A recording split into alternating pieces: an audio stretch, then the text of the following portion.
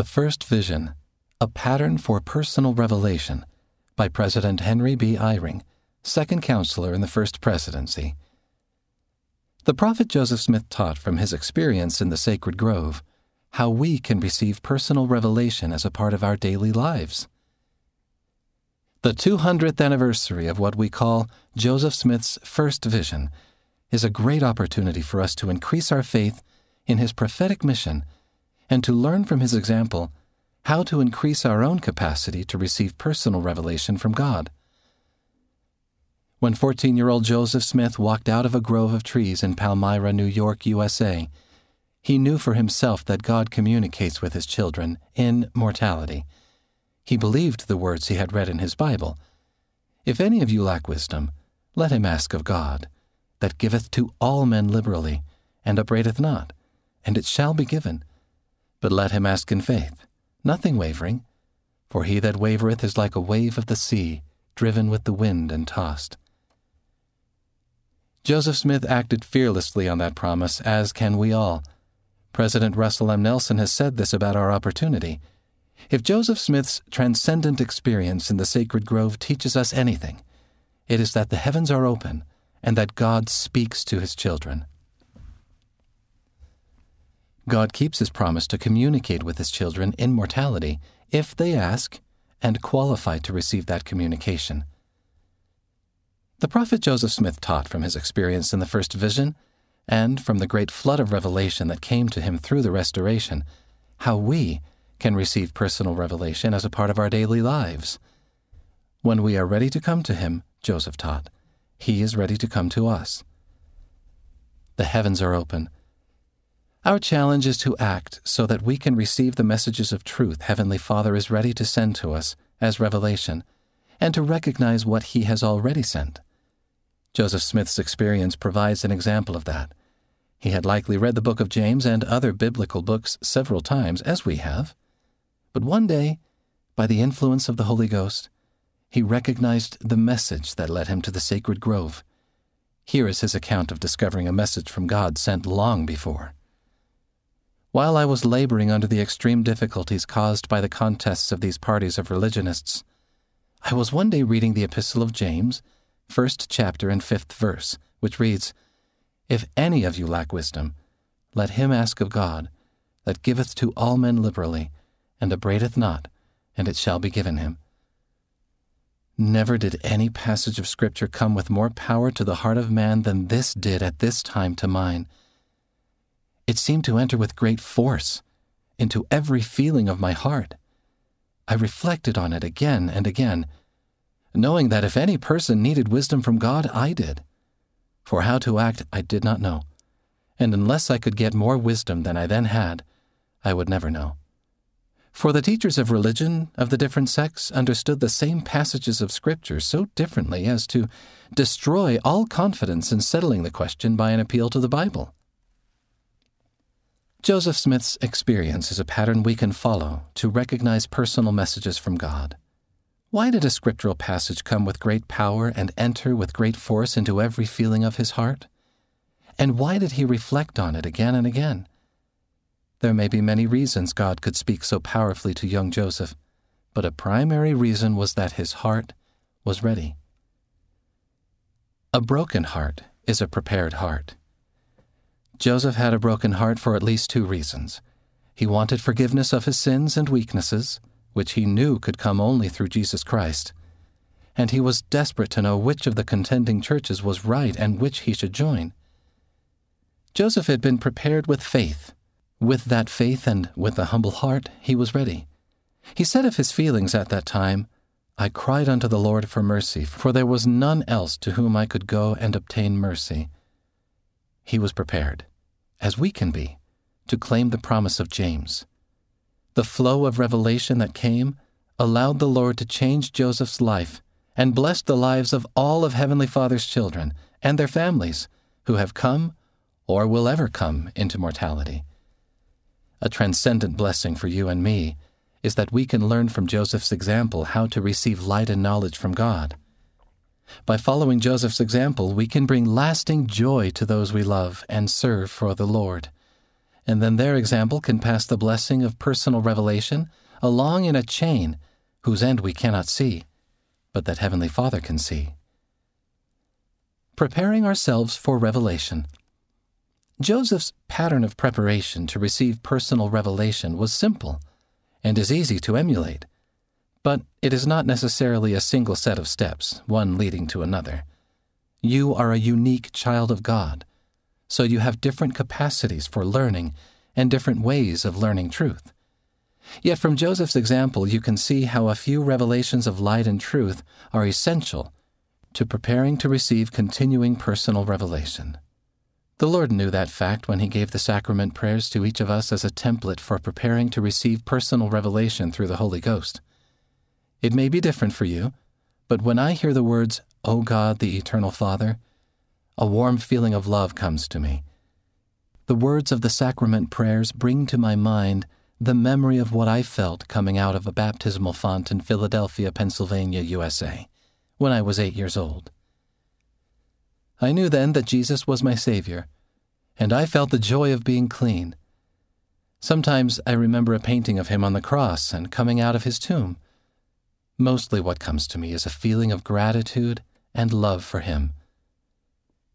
When I hear the words that I am to witness my willingness to always remember Him and keep His commandments, I feel a humbling need for repentance and forgiveness. Then, when I hear the promise that I may have His Spirit to be with me, I feel that it is true. And every time I feel light, peace, and confidence that I can hear revealed messages from God. 14-year-old Joseph Smith did not have the sacrament prayers when he was being prepared for the personal revelations that came in the sacred grove and during the rest of his life, but he followed a pattern we can all follow to qualify for continuing personal revelation. He studied the words God had already revealed in the Scriptures. He pondered what he had read and felt. He returned to the Scriptures often and carefully. Out of the faith he gained by studying and pondering, he resolved to pray. When revelation came, he received truth and light, lived the truth he had been given, and sought more truth. He returned to the Scriptures again and received further revelation from God, which he wrote down. He continued to pray and obey, thus receiving even further light and instruction. President Nelson has described the wonderful opportunity that comes as we follow the example of Joseph Smith. In like manner, what will your seeking open for you? What wisdom do you lack? What do you feel an urgent need to know or understand? Follow the example of the prophet Joseph. Find a quiet place where you can regularly go. Humble yourself before God. Pour out your heart to your Heavenly Father. Turn to Him for answers and for comfort. Satan opposes revelation. As you follow the example of Joseph Smith, you will study carefully his example of courage and persistence. You may not encounter the resistance he faced in the sacred grove as you pray, but you would be wise to remember it.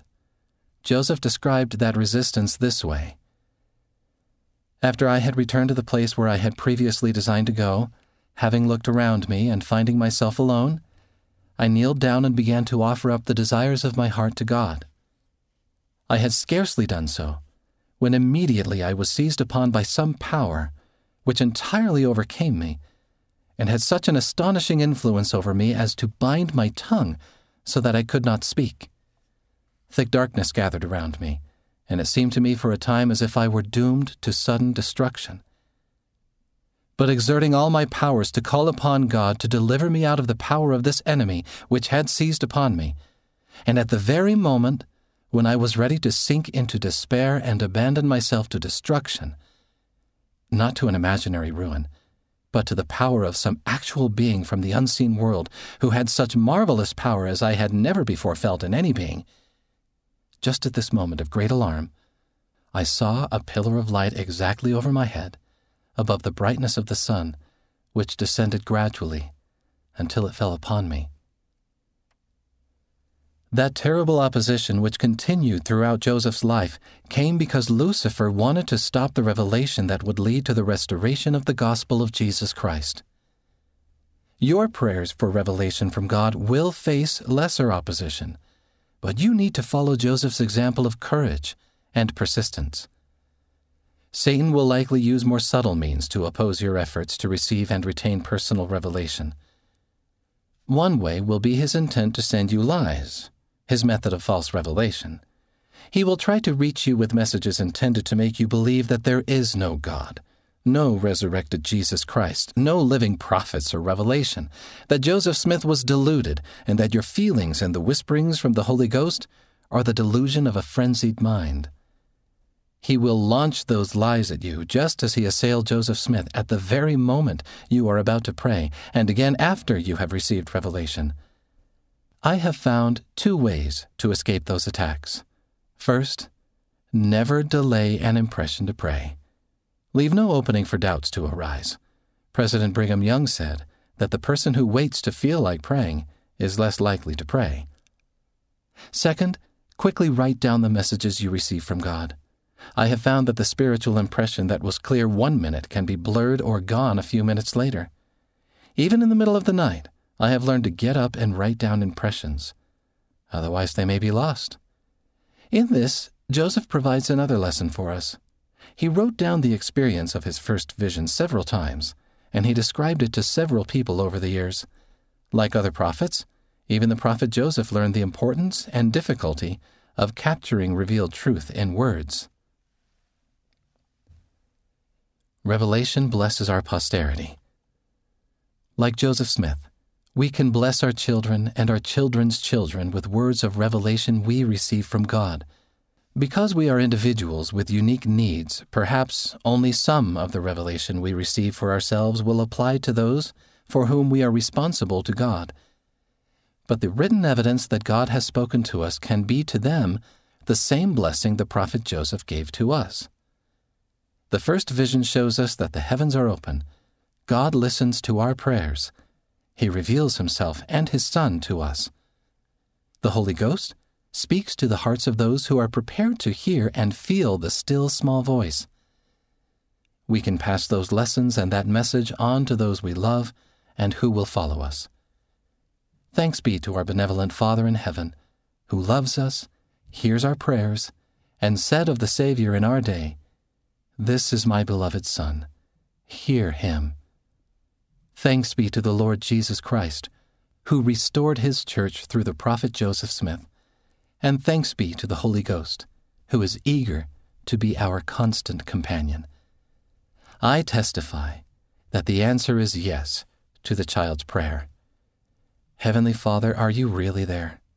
And do you hear and answer every child's prayer? I pray that we will, as did the prophet Joseph Smith and as does our living prophet today, accept the invitation from our loving Heavenly Father, from our Savior, and from the Holy Ghost to receive the light and truth of personal revelation every day of our lives.